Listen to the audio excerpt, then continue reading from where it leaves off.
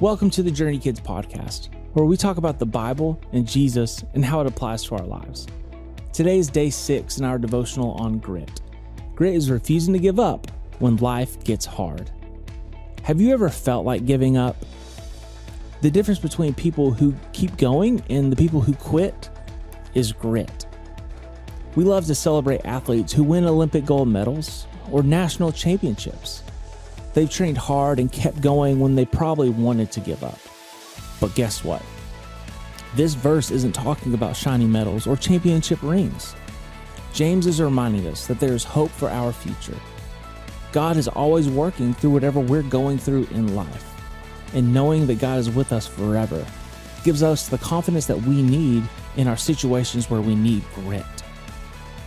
Crowned. In today's activity, we want to grab a piece of paper and we want to create a crown with it. And around that crown, we want to write out the words from today's verse across the bottom, and then you can decorate your crown however you want to. This week, whenever you face a tough or a situation where you want to quit doing the right thing, remember to hold on because there's a bigger story.